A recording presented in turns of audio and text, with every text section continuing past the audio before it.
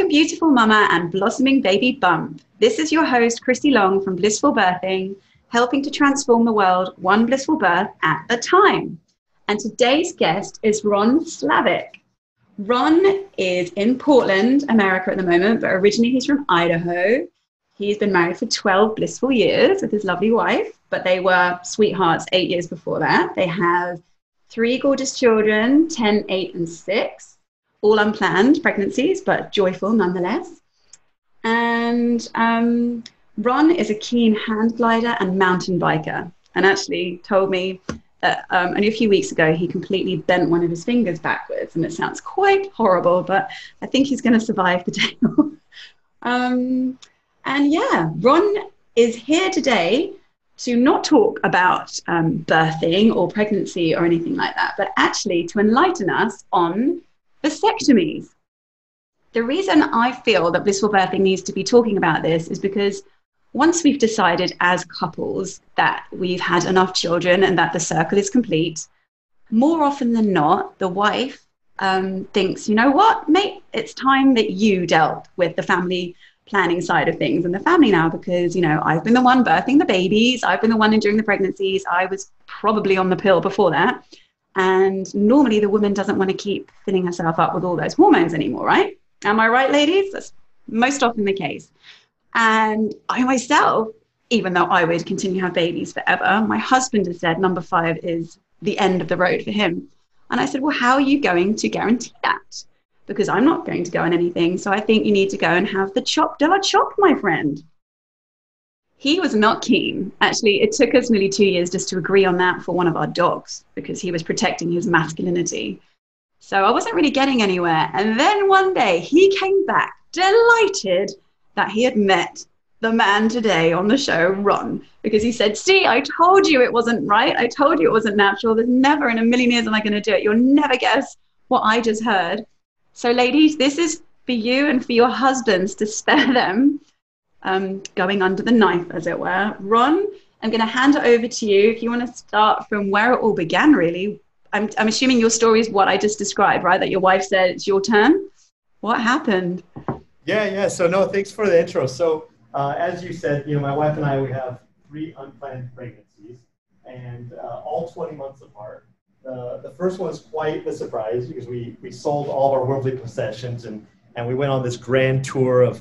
Our plan was to travel around the globe for 2.5 years. We had everything planned out by seasons. We're going to be in Japan for the cherry blossom festivals and what have you. I'm really fortunate to be able to work online and have that sort of freedom. And so, anyways, we're 6 months into our adventure, and also my wife's sick. She has and so she goes to the doctor, and they're like, "Oh, do you think we should do a pregnancy test?" And she's in full denial, like, "No, there's no way I can." And surprisingly, she was one of those girls that she always kind of gave a hard time about.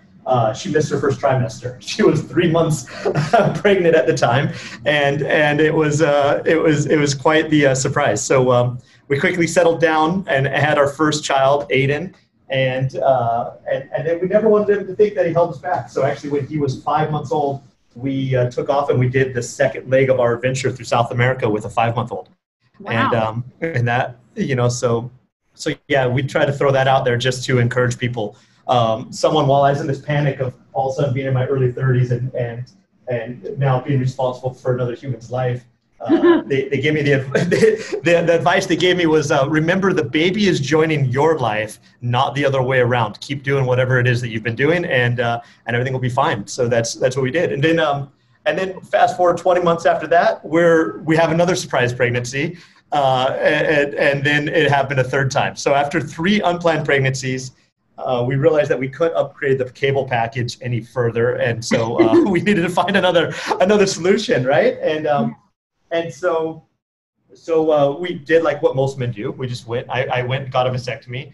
Didn't think anything of it. I never even Googled vasectomy. I emailed a bunch of friends in my local town. I'm like, hey, I'm looking for, I want to get a vasectomy. Who would you recommend? You know, 2 of my 3 friends recommended the same doctor.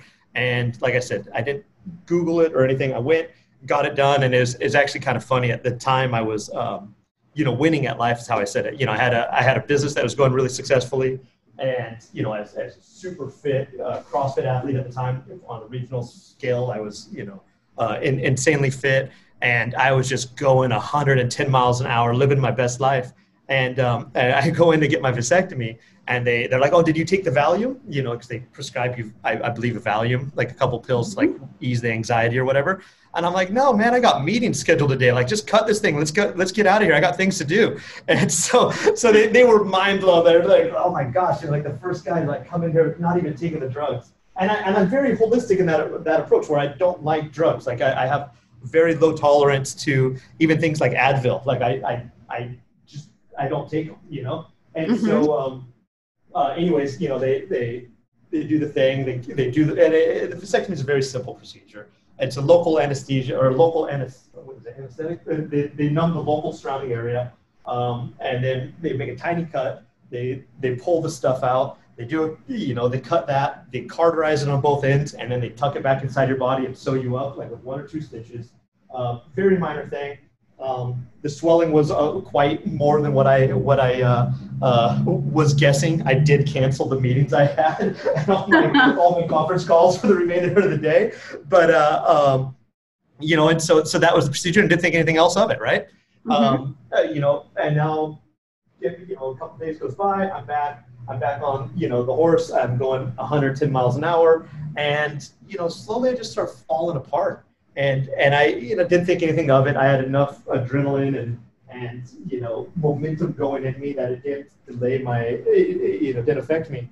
And then all of a sudden you fast forward like a year, I'm a mess. I'm not sleeping, and my health is falling apart. And the biggest symptom is insomnia, where I'd go to sleep at 10:30 at night. And I've been an athlete at this time, I got my vasectomy when I was 35 years old. And I've been an athlete since I was 15, so I have my nutrition dialed, and I got healthy sleep habits and all this sort of stuff. But so all of a sudden I'm having these issues where I'm waking up in the middle of the night and I'm awake for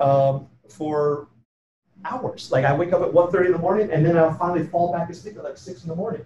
And I misspoke. I said it took a year to happen. I remember it actually took more like about 30 to 60 days for this to start happening. But even without the ability to sleep, my momentum was still carrying me through the day. I had an office with a big team of people and all this sort of stuff, right? And so I started to choke up as I'm like remembering these stories. I mean, this is kind of a tough thing, right? Yeah. Wait, can I just say that? Can you stay a little bit closer to the computer, because your voice gets a bit quieter when you go too far. Oh, yeah. Or take it with you. Sorry about that, yeah. No, it's all right. I'll put the laptop in my pocket. Yeah. You guys can hear me more.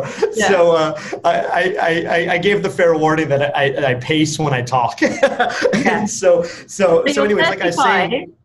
And then you feel okay-ish, but after a year, you're thinking, I feel really crap. I've got insomnia. That's it? That's the main symptom? Or? Yeah, that was the main symptom. So what was happening is I'd go to sleep at 10:30 at night, or 10:30 at night. And then I'd wake up at 1:30, and I would be wired. I'd get hit with like this adrenaline rush. And I'd wake up, my heart's going 100 miles an hour, and I'm like shocked. And then I'm like, what is going on? And so it was just it was a really weird thing. And we had, and that just continued on for like an indefinite period of time. I thought it was a hidden food allergy. I thought it was, something related to like not enough iodine. You can have some different issues with it. We went down a whole gauntlet. I went Western medicine. I got all my blood work done, and this was actually the last time. I know almost the month was the last time I've ever been to a Western medicine doctor. I got my vasectomy. I believe it was June when I was 35. My daughter was born in 14, so it was June. She's born in April, and then I had my vasectomy in June, like after that 3-month appointment showing that everything's healthy. And probably September or October that year, I go to the doctor. I'm telling him all my symptoms. Like, man, my mind's looping. I can't control my mind, my thoughts. I'm waking up with this adrenaline surge in the middle of the night. I'm anxious. I'm not sleeping. It's just like what's going on with my body? Like, I need you to do all my blood work. I think it's a vitamin deficiency. I think I'm having an allergic response to food or something like this. And I walked out of there with 5 prescriptions. He prescribed me Prozac, He's, oh, you're depressed, so we'll give you Prozac. You're stressed out. Here's another anxiety pill. I forgot what one it was, Zoloft or something like this or whatever it was for anxiety. Here's Ambien for sleeping. Oh, your cholesterol's a little bit high. Here's a cholesterol medicine. And then they just, I forgot what the fifth one was. But and it was a mess. And so in the US, like he wrote the prescriptions out by hand, and I walked out of that office with 5 prescriptions in my hand.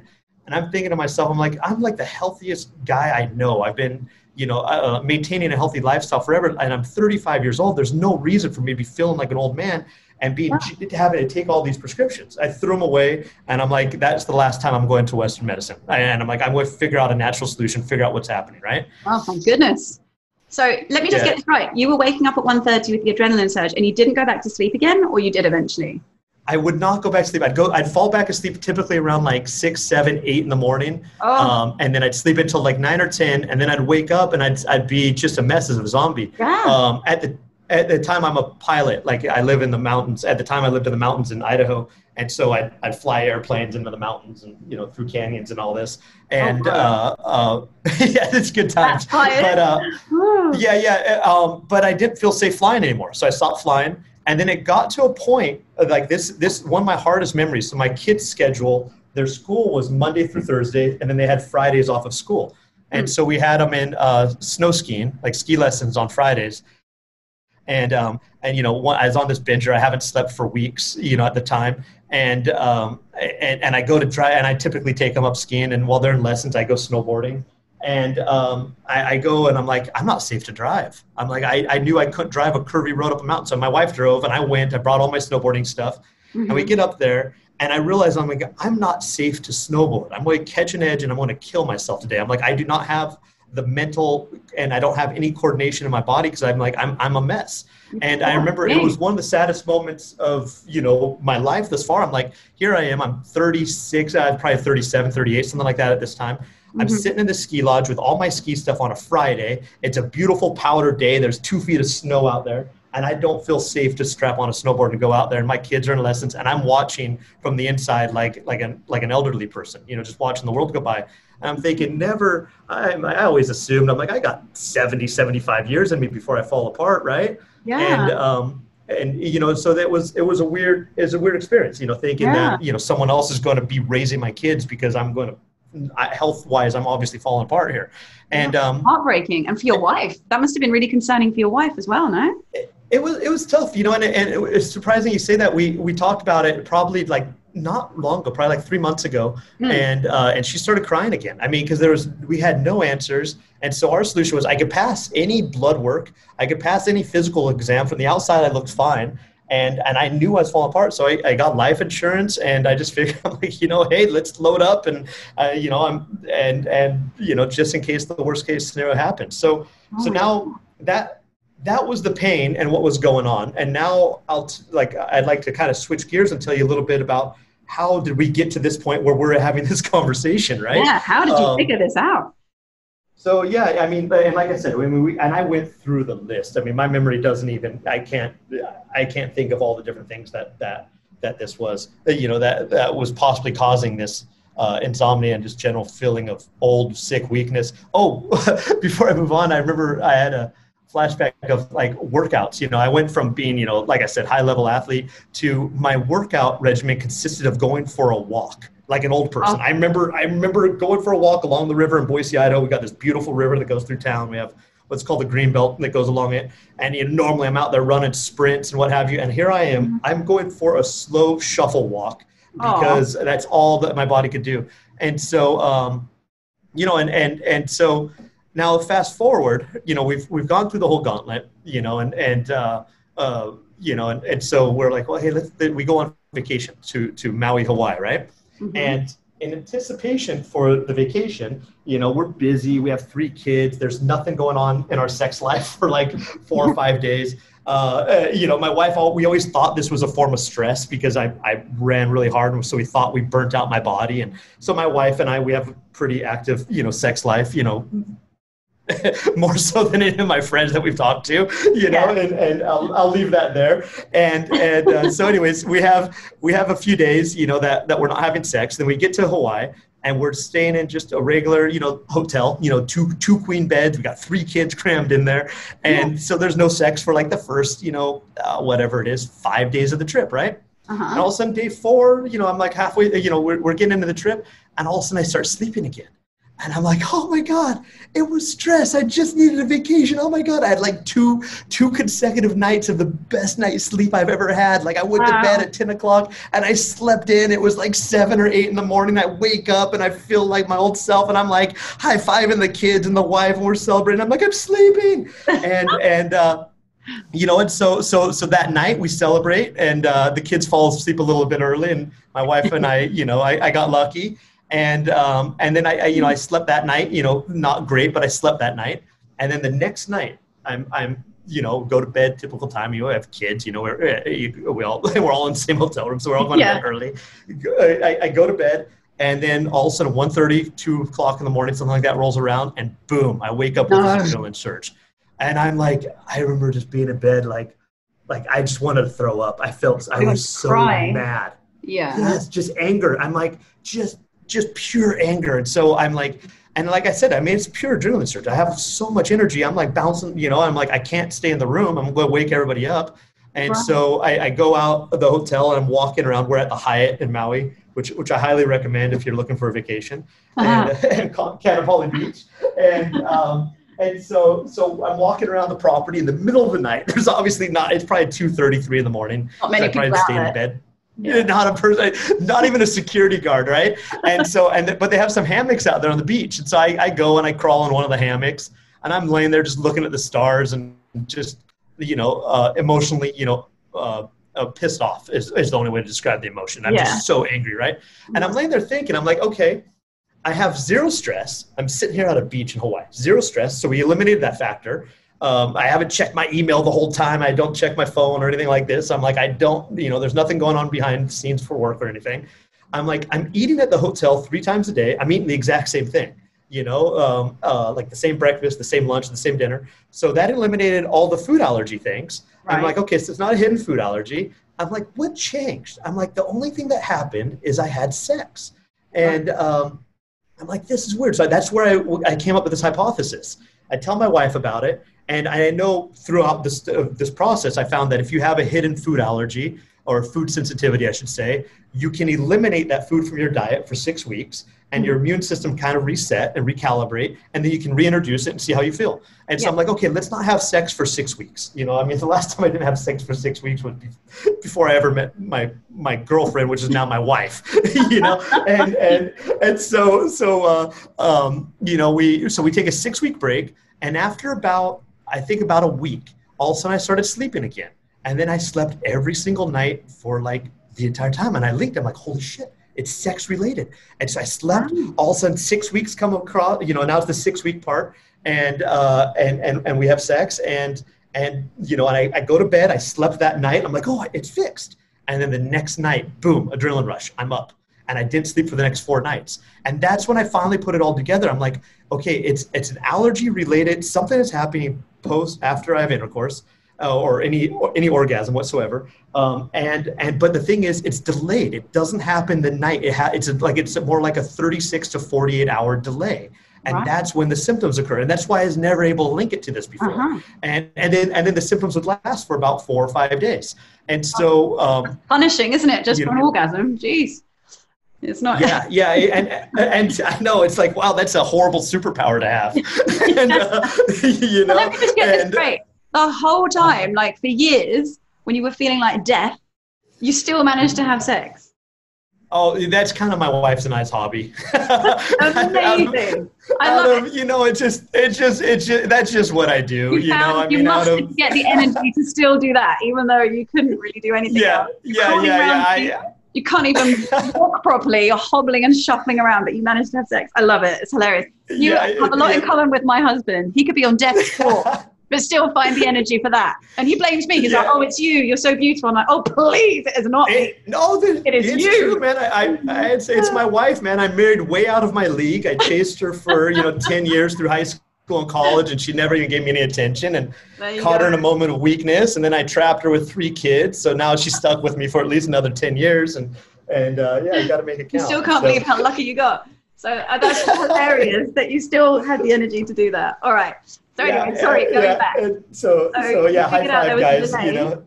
Yeah. So we figured that out. That's funny. So yeah, we figured out there's that delay. And so then we tested again. We take another multi-week break, and sure enough, after about X number of days, I start sleeping again. After about 7 days, I start sleeping again, and then once we have sex again, boom, it happens. And so now we finally had this thing linked to. I'm like, okay, it's definitely linked to sex. Now, what changed? Because mind you, this is 5 years post vasectomy. I mean, at this time, this is 5 years. I've went through hell for 5 years to get to this point. But it must have been so satisfying, kind of finally getting some puzzle pieses, wasn't it? Did you feel like, okay, I'm nearly there? Yeah. It really was, because actually, I can't say it's satisfying. It was so emotionally taxing. It's like, what's satisfying is having this conversation. Here I am. I think back, about where I was. I start choking up. I'm trying not to cry, because it was sad. Because any picture I see that has my daughter in it, I know I'm from the outside. I'm putting on a smile. I'm looking good, and I still look relatively healthy. But I know inside I'm an absolute mental mess, and I'm super depressed, and I'm not functioning at my highest level. I'm functioning at 30-40% of who I used to be. And so I look at any photos, of my daughter, and if she's in it, I'm like, oh, God, I know that was a rough time, and so it's the pain, the struggle was real, and it's a long time. It's such a long time. I had pregnancy insomnia the last time, and it was only for 4 months. It was the last 4 months, and I was up every 45 minutes. Not with an adrenaline rush, but restless body. You know how you can get restless legs? But my whole body was just like, whoa. So I was so exhausted, but I'd wake up in the corner of a room going, what am I doing? I was walking around, I was doing stuff going, Jesus, go back to sleep. You're exhausted. And I couldn't. And it affected my mood. Oh yeah, so badly. And so I can't imagine what 5 years was like, you poor thing. So anyway. Five years on this, right? Yeah. No. It's a hero. And Phil, and for sure, if I'm missing something or you think I'm leaving something out, just interrupt me, because I kind of get on my rant, and I'm not used to being on a soapbox. I'm going to take advantage of this, and But the one thing I ask as a favor is, if anyone hears this, or if they, share this. I would really like to get this message out. I don't have a platform. I think it was a serendipitous, spiritual coincidence, luck that I met your husband, and that, and anyone that is roughly my age that I think is about to have a vasectomy, I just have this conversation. It's funny, we'll be out at a restaurant, be like, oh, Dad's talking about his penis again, Mom. It's like I'll tell everybody. And so it's so great that you have this platform, and I really just want this message to get shared, and not, and I'm totally cognitive of the fact that this is, there's a lot of people that have vasectomies that don't have symptoms, which I'll touch on with the research and the knowledge that I have now. But it's like, I went in and I thought it was like getting your ears pierced. Like I said, I didn't know it was a risk at all. I didn't know how it affected the organ. Right. Everyone, especially in America, everyone has one.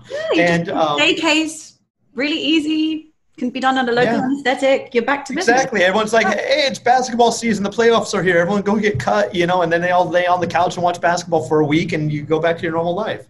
And so try to back up and figure out where I was. So here, we finally linked it to sex. And then we're like, okay, well, it's sex related. We don't have sex. I'm fine. I can sleep. Which now this was a very frustrating experience. It's like my 40th birthday. I didn't get any action. I'm like, this is horrible. What do you love more, sex or sleep? It's a tricky one, isn't it? Oh man, I know. I think that's a tough one, right? But so what I did is I actually got on Facebook, and I did a search. You can actually search all your past posts for keywords. So I started searching all my past Facebook posts for terms like sleep, insomnia, stuff like this. And I started seeing, I mentioned something in August of 2014 about not sleeping and how I'm on this bender of insomnia and it's driving me absolutely mad. I'm like, okay, that's interesting. And then I get into Gmail. I've used the same Gmail account for all my businesses. It all goes in the same email. So I have 20 years of email data. I start searching the same keywords, insomnia, sleep, what have you. And I see an email I have with a buddy and a colleague. He's wanting to have coffee with me in the morning. and I'm telling him, I'm like, hey, I'm on this weird sleep bender. I'm not sleeping. If I sleep, we'll go have coffee, but text me in the morning. If you don't hear back, that means I can't meet you. Because like I said, I fall back asleep at 7. I'd sleep until, 10 or whatever. And he wanted to do coffee at 8 in the morning. And so I had timelines, and that was, I think, that was either July and August or August and September. So is right around there, like 2 months after. And mind you, and then when it's all kind of came together all at the same time. I called up the office where I had the vasectomy, and I'm like, yeah, I was a patient a long time ago. I'm trying to see when I had my vasectomy, like just for some records or whatever. Like, oh, let's pull up your account. And it was June of 2014. So now I got this timeline all of a sudden.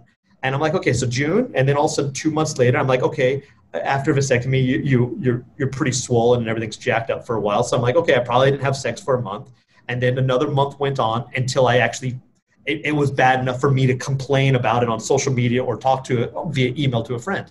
Right. And so now and there was no mentions of any sleep stuff prior to that in any of my, and mind you, however, whatever. So now I have it linked to vasectomies, right? And so then I just did a deep dive, and and obviously in this disinformation age is what I call it, with so much weird stuff out there. I got on PubMed, and I just did a deep dive on vasectomies and how it affects the organ system and what have you. And going through this process, I quickly try to find the name of the guy. I'll see if I can find it, and you can reference it in your podcast notes. But there's a doctor in the 70s when this procedure started becoming popular for birth control. He raised the flag, and he's saying, hey, we don't understand how vasectomies affect the other organ systems, and we should not be pursuing this procedure until we have a better understanding on how it works with the body. Yeah. And I thought that was interesting. Yeah. And then I learned about the what's it called? The pituitary thyroid prostate axis. So I've totally butchered that word. Forgive me, medical professionals. If you can find the name of that word, please email it. But there's an axis, basically, hypopituitary thyroid axis, testy axis, something like this. And what I found is there's a vein that goes from the pituitary gland, which is located in the middle of your brain. It goes the entire length of your body and connects to the testicles. The testicles then communicate with the prostate using the vas deferens, and that's what they cut during a vasectomy. They cut it, and then from the prostate, it goes back to the thyroid and back to the pituitary gland. So it's called it creates the axis, right? The loop. And so when they sever the semen, instead of going on the prostate and then triggering and then exiting your body during orgasm, it gets reabsorbed into your system, and you basically shoot blanks and what have you, right? Mm-hmm. Well, so I learned that, and then I discovered that people with vasectomies, they have an autoimmune condition for all of them. It basically causes an autoimmune. They have an autoimmune response, is what I should say. They has an autoimmune response after they have a vasectomy. So they've done these studies, and it shows that they have high levels, and then they do the other study that says it doesn't affect anything. Their testosterone levels are still within normal, which I had mine checked, and mine were in the normal range. And don't quote me on these numbers, but I want to say the normal range was something like 600 to 1500, and I think I was like 800. So I didn't during the natural path phase of this journey, that didn't raise any alarms. But then I realized, I'm like, you know what? I've had sex almost daily for 20 years, and my testosterone levels are probably normal for me is probably more like 1500, and not 800. So maybe I was half of, on their stats, it's fine in the safe range, but for my body, I should be much higher than that. So yeah. So, I'll back up for a minute too. When I was a kid, I had chronic ear infections. And so I was on antibiotics for like the first 12 to 15 years of my life, like every few months, antibiotics. I have a heart murmur as well. And so whenever I go to a dentist, which is twice a year, I'd have to get on through the 80s, they'd have you on antibiotics, prior to your dental appointment as well. Right. And so because of this, I have a number of food sensitivities, and I think I'm at a high risk for, an autoimmune response, issue, because you can do a deep dive. If you're on a lot of antibiotics, you have your immune system gets jacked up. And so, some people say, oh, that's unfortunate that you have that, and that's because you had this vasectomy thing. I'm thinking it was kind of the silver lining, actually, because if I did not have that sensitivity and predisposed to having an autoimmune condition, I would have probably gone on my entire life and never had this issue with the vasectomy, but which would have made it so I never got a reversal. Because as doing this dive as well, people that get vasectomies are incredibly higher rate of prostate cancer. And what's frustrating is they bury these studies. I mean, this is all on PubMed. I did deep dives on this, right? Mm-hmm. And if you remember back to college, and Stats 101, you can quickly, realize how you can manipulate data to show whatever you want to say, right? And so they did, in the United States, they did a really large study about prostate cancer and people that have if they have had a vasectomy and their rates of, prostate cancer compared to the average population or whatever, right? Mm-hmm. And through the whole study of using, millions of people in the study or whatever, mass data type stuff, they show that it's like a very, very, very slight increased risk of people that have a vasectomy have prostate cancer, right? But they leave out a very major variable.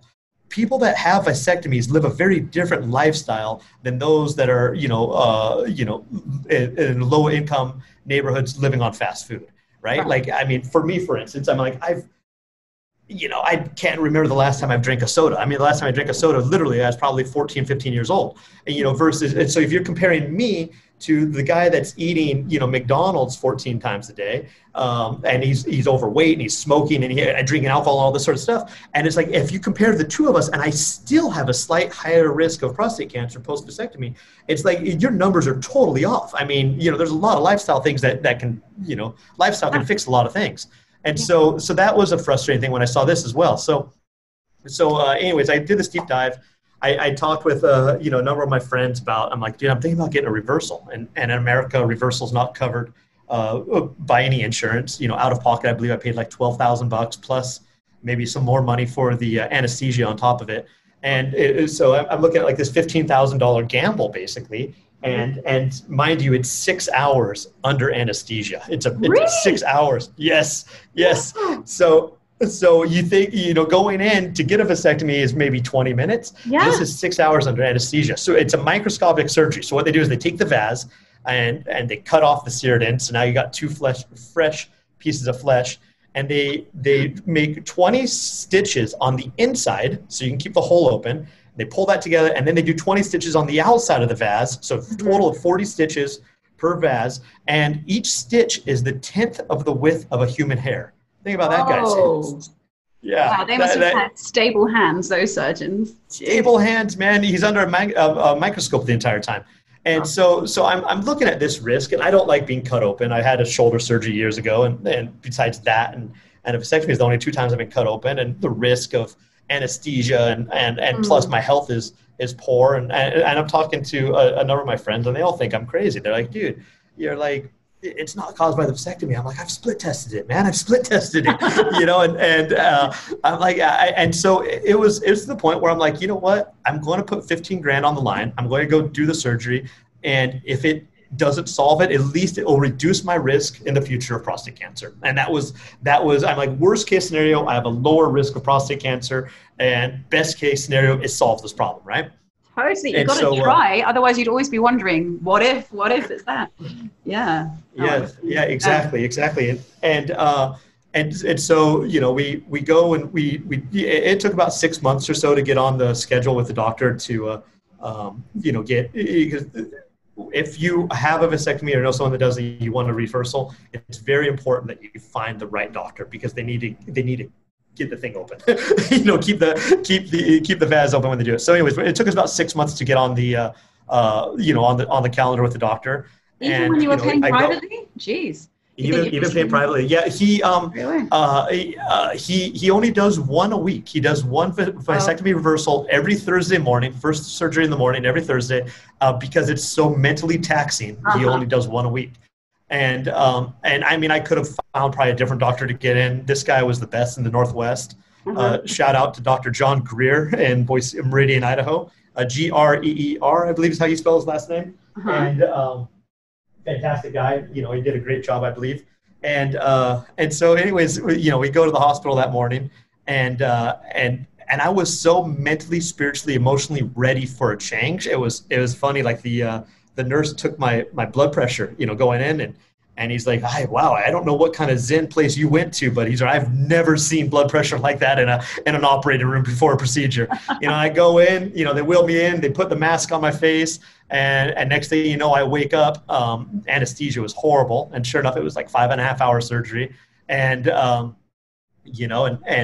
the reversal was done. So now it was healing time, and it was obviously more because they open your entire body up. So they actually cut you from where your penis attaches to your body, and they cut it, the ball sack, all the way to the very tip, and they pull everything out. They pull all your testicle and all the junk and the veins and all the gooey things in there. They pull it all out, and then I don't know how and then they do the surgery, and then they stitch you all up, and then they do the other side. And so the first time I saw myself post-surgery, I never thought it would look the same again. It looked like Frankenstein had a really bad plastic surgeon, man. And, in fact, long story short, they warned you, right? They told you that they said it was going to be ugly, and then he said the scar, it would go down. But, the scar, like, you're to sew a round object is, I'm sure, complicated. But now you'd never notice. It's a hairline scar on both sides, but it's like a 3-inch scar on both sides. And, like every man's nightmare. Oh my God. Right. Well, no, the worst is because you have the gauze on it. So we had to take the gauze off. I was supposed to change it, and I wasn't aware of that. So I didn't want to look at it or touch it for like 2 or 3 days. I was trying not even to drink water. I'm like, I don't want to eat. And so finally we go take the gauze off, but the blood soaked through the gauze and then created a scab on the outside. And so the gauze was now a part of my body. No. So my poor wife's in there with like hot water, pouring hot water on it, trying to dissolve it was bad, guys. Don't get cut. And, this is love though, right? This is like, you're meant to love. Yes. So anyways, we wait like probably like 6 weeks, and then we're not, and I think that was probably about the earliest we could have sex. So we waited 6 weeks. I started healing up, and we have sex for the first time, right? And mind you, we've taken big breaks, and eventually, like, I get so frustrated that we ended up having sex, once a month or every other month, and then I'd be a mess for a week, and the wife would feel horrible and what have you. So, but we've taken breaks. You feel guilty, like I'm breaking you, I'm killing you, or whatever. And so, but now here's the awesomest story though, right? So we have sex for the first time after 6 weeks, and dude, it was like I was 25 years old again. Like I have not seen my man parts work that well, for years. And especially during this, the orgasms, like when I was going through this, were incredibly weak. I mean, it was like the thing was barely working. I chalked it up to old age. I'm like, hey, I'm 38 years old. The thing's not going to shoot across the room anymore. And so now you're back into like porn. You can get into the porn business. Now it's like, come on guys, let's exactly. Here comes Ron. And, but it was mind blowing. I realized, I'm like, dude, my body is working again. And then, and I felt this is what's interesting that I don't necessarily have an answer for, because while I was still very swollen before any semen could naturally go down through the vas and connect to the prostate, which would create a chemical signal is what I'm assuming, that goes back up. While I was still really screwed up, I felt different mentally. I told my wife, and this is probably like a week post-op, and I tell her, I'm like, my brain's coming back online. And I felt this was going on. And going through this process, one of the things I failed to mention that I learned is that when your body, this for all men, like I said, everyone has an autoimmune response to semen. Well, what happens, there's also a protein that resembles the semen protein in your brain. And so it causes early onset dementia. So that was another one of the things. And so that kind of explained it. I mean, I was slow. And even today, here I am, my reversal was August 1st, 2019, and today we're early September 2020. So, I mean, it's been 13 months since my reversal. And I don't know if I'd say my brain's 100%, but like to what it was, I think maybe just from a little atrophy. But I mean, I'm 98, 99% back mentally. And I felt a difference. Yeah, and it's great. But now, I mean, obviously our sex life is amazing, and it's back to like what it was like when we're in our early mid-20s, which is great, Right. and my health is back 110%. Like I'm training, like I'm back training CrossFit workouts again, and I still I've lost probably about 20 pounds this last year, and so that feels good, and my cardio is coming back and my strength is coming back now, and I have a six pack again, and Like you so Benjamin Buttoned it, right? You had like a view of what it would be like to get old, and now you're young again. It's like, yay. Yeah, it really is. And now, and when you're faced with one of these situations, I'm very thankful for it when it's all said and done. Now, I'm using this as a cautionary tale to help other men so they don't have to go through this. Yeah. But I look at it on a spiritual level. This was my story. This is a journey that I had to go on for whatever reason. And I'll be honest, I mean, I was winning at life in every category you could, a beautiful wife, beautiful kids, successful with business, I'm super adventurous and, jumping out of airplanes and flying airplanes through canyons and, wow. and stuff like this. I'm not afraid of anything. And I'm like, I had an ego, and this, this derailed me. It humbled me.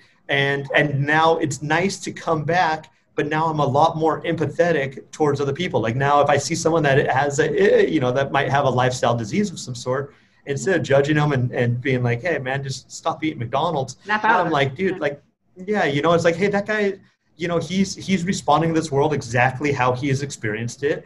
And maybe he's using food to crutch, to cover up some other kind of pain. And I empathize with them and I send them as much love as I can, and so really, a lot of good has personally come out of this for me. And, and save so many harmful horribleness. So out of interest, had this Dr. John Greer heard of the theory that you'd come up with before? Because he's obviously doing one reverse vasectomy every week. Why are other men demanding that reverse vasectomy? Like, did he know about it? No. So most people want it for, obviously they want to have more kids. They had a family. They might have gotten divorced and they want to have another family or what have you, right? I don't think a lot of men have made the association that I think, because you think about it, you get a vasectomy in your mid-30s after you have kids, and then kids are just a lot of work, right? I mean, they're waking you up. Just last night, I've woken up 13 times, and my kids are, 6, 8, and 10 now. And it's just maybe it's a full moon, I don't know, but I don't think men make the association. I think what happens is they start getting these old man symptoms, and they chalk it up to being like, well, I'm 38 now. I'm not 25. And I'm looking at it like, I'm like, I see all these, the guys out, NFL coaches or some of the, like my father-in-law is just a, badass dude. And he's 78 years old. I'm like, man, no, dude, like that guy's 78. He acts 50 years younger than I do, and so I don't think they make the association. Now about the story, this is another thing with Western medicine, and I'm kind of going to go on, I don't want to make it necessarily political, but I think this is an important thing to be aware of for our culture. So I go in there, I met the doctor, and I have nothing, I want full disclosure, I have nothing but the most highest level of respect for the doctor. He is a magician. His job, he's an architect. His job is or an engineer. His job is to put two pipes together, and he can probably do it better than anyone else in the country. I know people have flown from Europe and maybe it was the Middle East for him to come fix their vasectomy reversals or to come have a reversal from him. I mean, Dr. John Greer is the man. I want to say that 110%. And so I go in there and with my initial consultation, I tell him my theory. And I see him looking at me. I have a pretty good, high social IQ. And I see him looking at me, and he's like, this guy is a freaking nut. And I'm like, and so I downplay it. I'm like, man, my wife and I are thinking we want a fourth kid, and I start telling him, and when I realize I'm like, because I don't want him to go in there and be like, dude, crazy kid over here wants a reversal. And I know it's a complicated surgery. I didn't, and I'm like, he's whatever, and so anyways, I downplayed it. I told him we wanted a fourth kid, right? So I go in there. I don't know. I think I saw him. I think it was quite a while post-op. I think it was maybe 6 months post-op. I went, a couple different times, I think 2 times post-op, and I saw his nurse, and I did not see the doctor. And then there's one, final high five goodbye, and I meet the actual surgeon again, and I go in there. and I'm jumping off the walls. I'm like, John, my health is back. I'm 110%. I'm like who I used to be. Oh my God, dude, we got to share this to the world. You got to know this information. And now I have the confidence. I'm like, I know I'm not a crazy dude. I'm like, you're going to hear what I have to say. And I'm just going 100 miles an hour. I'm so excited. And he looks at me, he puts his hand out, shakes my hand. He's like, well, I'm glad you're feeling better. And he's out. And it was at that point when I realized, I'm like, he didn't give a shit. Like, I mean, I as a person, I'm sure he's very, very happy that I'm healthy again. But his job, he's an engineer. He's you know, his job is to put two pipes together. What's going through those pipes, the reason for those pipes being separated or put back together is none of his concern. You know, and then it made me realize, like, on a larger level, like, why would this doctor in the 70s be silenced? And you know, and you don't see anything about it. And it's very hard. You know, I mean, I did deep dives. I have probably 10,000 hours of researching PubMed. I mean, I mentally couldn't work, and I just sat. It's horrible. I called it my depressed chair. I sat in this, you know, lazy boy, and I just sat there like an old man reading PubMed all day long. And I'm wondering, I'm like, why isn't there more information? When you Google vasectomy, why isn't this on WebMD? Because there's also, going through this process, I found 10% of men after a vasectomy, they have post-vasectomy pain. So I forgot the exact name for it, but they basically have like pain. I mean, 10%, 1 out of 10 men have pain in their groin area for the rest of their life. Oh, yeah, God. It never goes away. And it's something to do with the nerves, and they don't really know the cause of it, but they have pain. And I'm like, man, if I knew there's a 1 in 10 chance that my dick was going to be hurt for the rest of my life, there's no way I would have gotten this surgery. No, but no one tells you, do they? No one. Yeah, and I found that there's a forum called Post Vasectomy Pain Forum. That's the name of the forum, and I kind of shared my story on their post-op as well. But just to give guys hope, because I went through there, and when I was really. But anyways, back to my political kind of rant on this. Is like I'm looking. I'm like, okay, you get a vasectomy. And now your body's not doing good. You go to the doctor and they prescribe you 5 different prescriptions, right? I would have been on Prozac and a sleeping pill and an anti-anxiety pill and cholesterol, which that's a whole nother story. But, I don't believe in that. It's like, hey, I forgot what percentage, what the United States is what, these numbers are off, but 10% of the world's population, we consume 95% of the world's pharmaceuticals. It's maddening. And so you go in, you're consuming prescriptions for the next 20 years, and then everything I learned too about this process is like, it's not if you'll get a prostate cancer post vasectomy, it's a when you'll get prostate cancer, and that's, you will get prostate cancer afterwards. It takes 20 years, but you'll eventually get it. That's how long it takes. And any man that that has prostate cancer, ask them, hey, do you have a vasectomy? How long ago was it? They're all in their mid 60s, and they all got their vasectomies in their mid 30s or 40s. And so it's not a if but when. So then you look at that, right? And it's like, okay, that's an expensive surgery, and now you're on expensive drugs and stuff post cancer as well. Yeah. And in America, like I feel like, or even in most Western cultures, like our priorities are separate, are not aligned with the holisticness of human nature. It's like it's this constant, never-ending race to increase our GDP. And it's like if we pull someone out of this medical system, now they don't get a vasectomy and they live their whole life cancer-free and not having to take prescriptions, we pulled, $100,000, $200,000 out of the economy for that one person, so let's jack up, let's mess up the GDP, guys. Like, share this video, share this podcast, and anyone that is thinking about getting this, don't. And if you have one, go get a reversal, and just don't, and that's, and I'm afraid that's what, and I can have a story that parallels this with regards to the FDA and the food, I mean, there's so many different food additives that are legal in America that are either illegal in Canada or Europe or just not used, it's like, I mean, and so it's we got to change, it's disgusting. And it's the same in the birth world, I might add, like I've had all of our babies for free. Well, because I was lucky with the first one, it was in England where it's free, and then the others were all at home. But in America, I found out it can cost $30,000 to have a natural birth and $100,000 to have a C-section. So their interest is also to make it as intervention rich and medical rich as possible, and they don't give a hoot about you or the baby. They care about how much money they're making from you, and it's a real common misconception for us to think they actually care. They don't really care about you as an individual and what happens to you after the procedure. They'll do the procedure. They're great at that. Like you said, they'll go in and do it. but they don't think about you afterwards and what your life turns into. And with women, you know, that's a big operation as well. A C-section, for example, all your organs can stick to each other with adhesions. You can be in loads of pain as well, like disgusting. So it's the same kind of thing as a parallel. And to be honest, ill, sick people make money. And if you have your own health and take responsibility for yourself, it doesn't make them money. So yeah, we've got to take responsibility for our own lives. So for God's sake, do not hand yourself over to the medical man if you don't need to. So how do you take responsibility for preventing having more babies now? So we got to be very clear on this too, because if we mess up and we have a fourth baby, now we can't rent a regular car when we travel, right? We got to rent like the van, or we got to like, you know, there's 4 kids in my family, so like we go on vacation and dad's driving one car and mom's driving another car, and we're doing the caravan thing. So how we do it? My wife has an app on her phone, and she plugs in whenever she starts her period.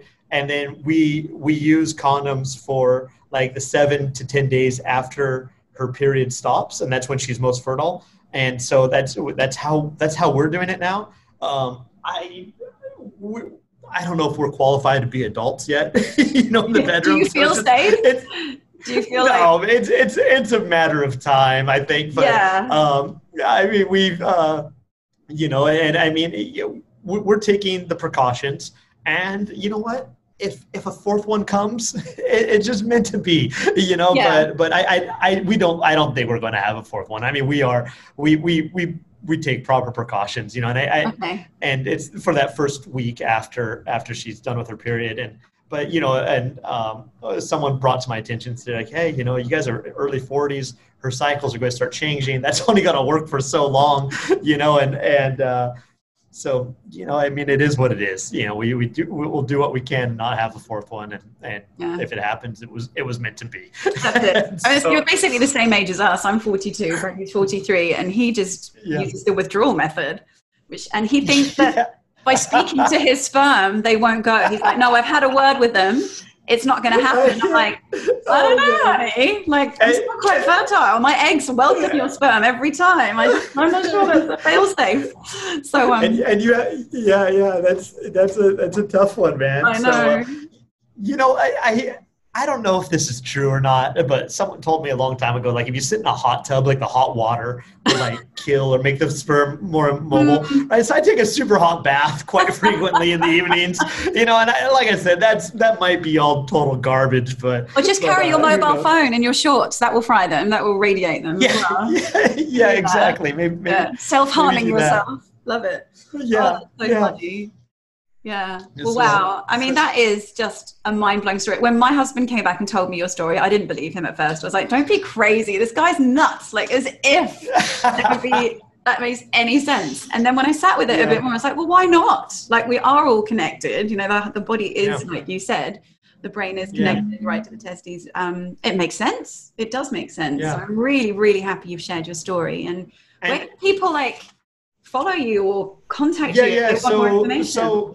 A couple things on that. I guess I first want to touch, like Western medicine is very different. Like they look at every organ system is separate and independent of everything else. Like your kidneys are for kidneys and your liver is a separate thing. Your heart is a separate thing. When the reality is it's more of a holistic, Eastern medicine sort of approach. Like, no, we're all connected. Like what happens to, your kidneys will affect your heart and your liver and your prostate and everything, we're not a car that you can just replace, select pieces when they go out. I mean, so it's just two different ways of thinking, with regards to medicine. But, one thing that is interesting to me, because I really want to get this word out. And like I said, I don't have a platform that I could share, but I'm very interested in making a documentary about this. So if anyone hears this and you want to make a documentary or, help finance it over the video side of piece or whatever, or if you have someone that would be interested in talking that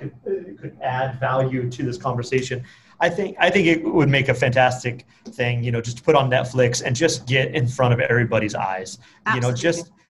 And you know what, not because I want people to change their behaviors or what they're going to do or think that they're doing something wrong, but just I want guys to at least Google vasectomies prior to getting one. Like I said, know what they're going into, what the risks are. At least have the other side of things. At least have a little bit of understanding that, hey, 10% chance you're going to have pain, very high percent likelihood, or not an if, but when you'll eventually get prostate cancer. Your orgasms are going to go to crap. The way the thing functions, isn't going to be like it was prior. And, and there's obviously contrary stories to what I'm saying, but this is just my experience and what I've learned. And yeah. Do you know how many people had the side effects you had? Like how many people have it so badly, or? I think I was a unique situation. Like for instance, like I ate oatmeal every day for a year just because I like doing the same thing and it's the easiest thing. And now I'm allergic to oats. Like I can't eat oatmeal anymore. And I've done the 6-week thing, and if I eat oatmeal, it totally messes up my entire gut, or even an oat cookie or anything like this. So I think I think I was predisposed to an autoimmune condition in the first place, and that's why my symptoms were so dramatically strong. So I think because of it, my story is a little bit dramatic, or a little bit more extreme than most. But you know what? Like if you're having these autoimmune issues and you're not seeing the symptoms, you're not waking up with an adrenaline rush, it's still doing other things throughout your body. When I had all my blood work done, the only blood marker that was off, and mind you, I started doing that 2 or 3 months after I had my surgery. The only blood marker that was off was my TSH levels with my thyroid. Okay. I don't know how it's related, but that was the only thing that was, I can't recall if it was low or high, but I remember that was the only thing that was not in the normal range. It was barely out of what, the medical community considered normal. But, so I mean, that's just kind of a weird thing. So and maybe like I said, I feel like I was lucky to have these strong response so that I had to make the change, to fix it, but so that being said, if anyone wants to help with this documentary, or if you have questions, feel free. Like I'm an open book. I'm more than happy to jump on a call with anyone. You can email me at ron@ronslavick.com. That's RONSLAVICK. Or you can just find me on Instagram too. If you go to ronslavick.com, I actually think it goes to my Instagram page.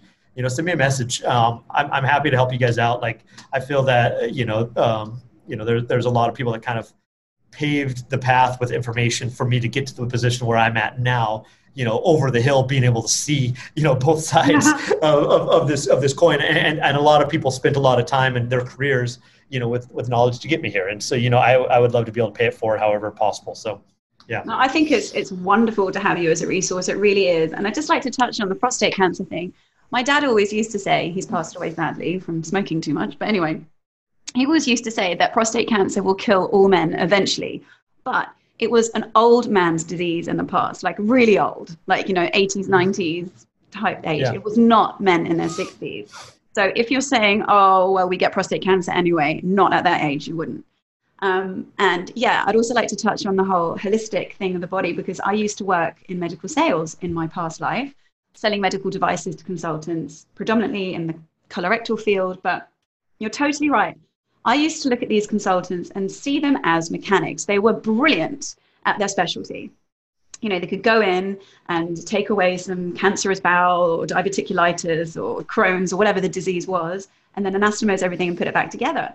But they never ever would then talk to the patients afterwards, because I often sat in the waiting rooms when they were talking to their family and asked questions like, well, what's the protocol moving forward? They would never talk about things like nutrition, because they didn't even learn about that stuff, lifestyle or anything. So invariably they would, actually quote me, but that person will probably be back in under 5 years with another type of cancer, because it will just, go somewhere else. And I was like, but why? Like, can't they change their lifestyle? And they said, oh, that has nothing to do with it.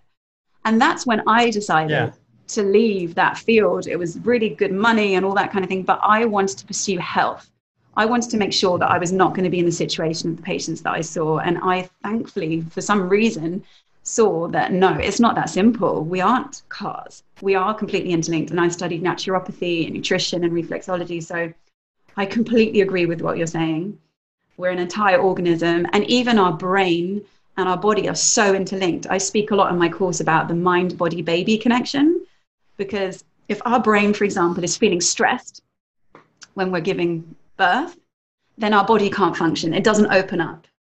Your cervix will not dilate to birth your baby. And your baby is also swamped in those hormones of adrenaline and cortisol. So your baby's more prone to getting stuck and having anxiety itself and be in fetal distress.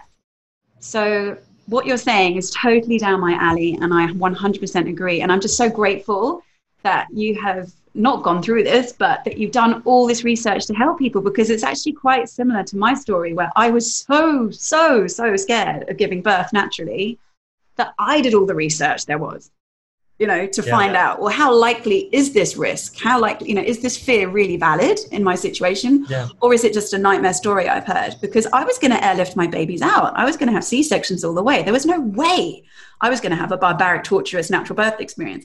But when I learned more about what was involved with C-sections, and actually that our bodies are very capable of birthing if we just let our minds go with us, like our best friend instead of our worst enemy, I was like, wow, the human body is amazing. Of course I can do this. Of course I'm not going to have any interventions, no. But you have to do your research like you did to be that strong and confident, because unfortunately the white coats, they only learn about disease and pathology and how to cure the problem, but they don't know how to avoid having a problem in the first place, right? Yeah. And more often than not, their interventions cause problems without them meaning to. Like you said, I'm sure Dr. Greer is a great man, but he's never made this connection.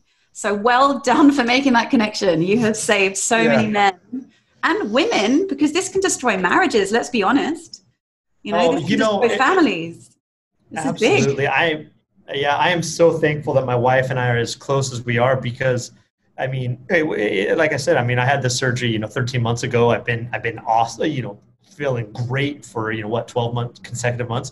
Oh, I guess so. As soon as I got healthy, by the way, too, we sold our house, we sold all of our worldly possessions, and we're back living the dream life again. We're now, living in Central America and Costa Rica and Panama, and then we just came back, the United States, just temporarily, while this COVID thing plays out. And but yeah, so and as soon as the borders open, we're planning on moving to Portugal, and we're not waiting for the perfect time to live life. We're really seizing the opportunity. And again, that's another pro that came out of this experience. That we always wanted to do that, but it's you have kids, you're in school, they got their friends. You're never going to get around to it, right? Right? Hey, yeah. It's like, man, I came.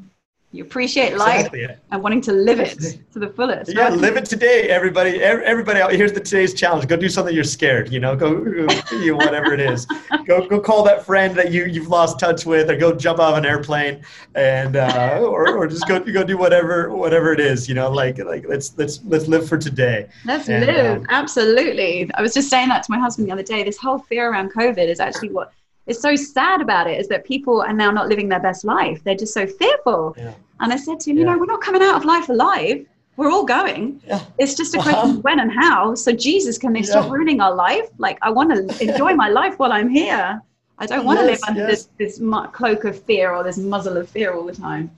So exactly. We're very much the same as you. Just like, Jesus, live for the day. Don't worry about anything. To appreciate your health. Try and do everything, obviously, to maintain it, but enjoy your life. Yeah. And I'm so glad you're able to enjoy your life again. That's so wonderful.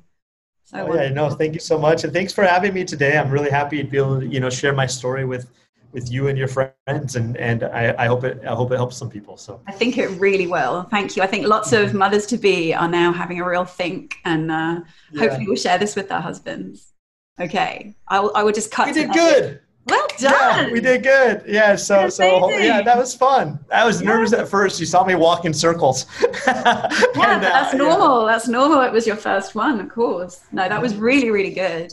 You see, it's great when you just go with it, right? Just be impulsive and see where it takes you. And congratulations to all the new moms out there. So I'll see you guys, and please hit me up if you guys have any questions. I'm more than happy to help. I will put Ron's contact details down below so that you can find him. And like you said, if anyone wants to do a documentary with him, I think it would be absolutely awesome. Amazing. There are so many birthing documentaries, so we need something new.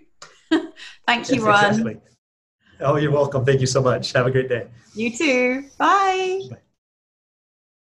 Hey beautiful mama, this is Chrissy again. If you want to find out more about me or on how we can work together, just head to my website, which is blissfulbirthing.com. And from there, you can scroll down the page and you'll see the links to my other social media channels on there. And it would be great if you could follow me on there. And can I also ask you a massive favor?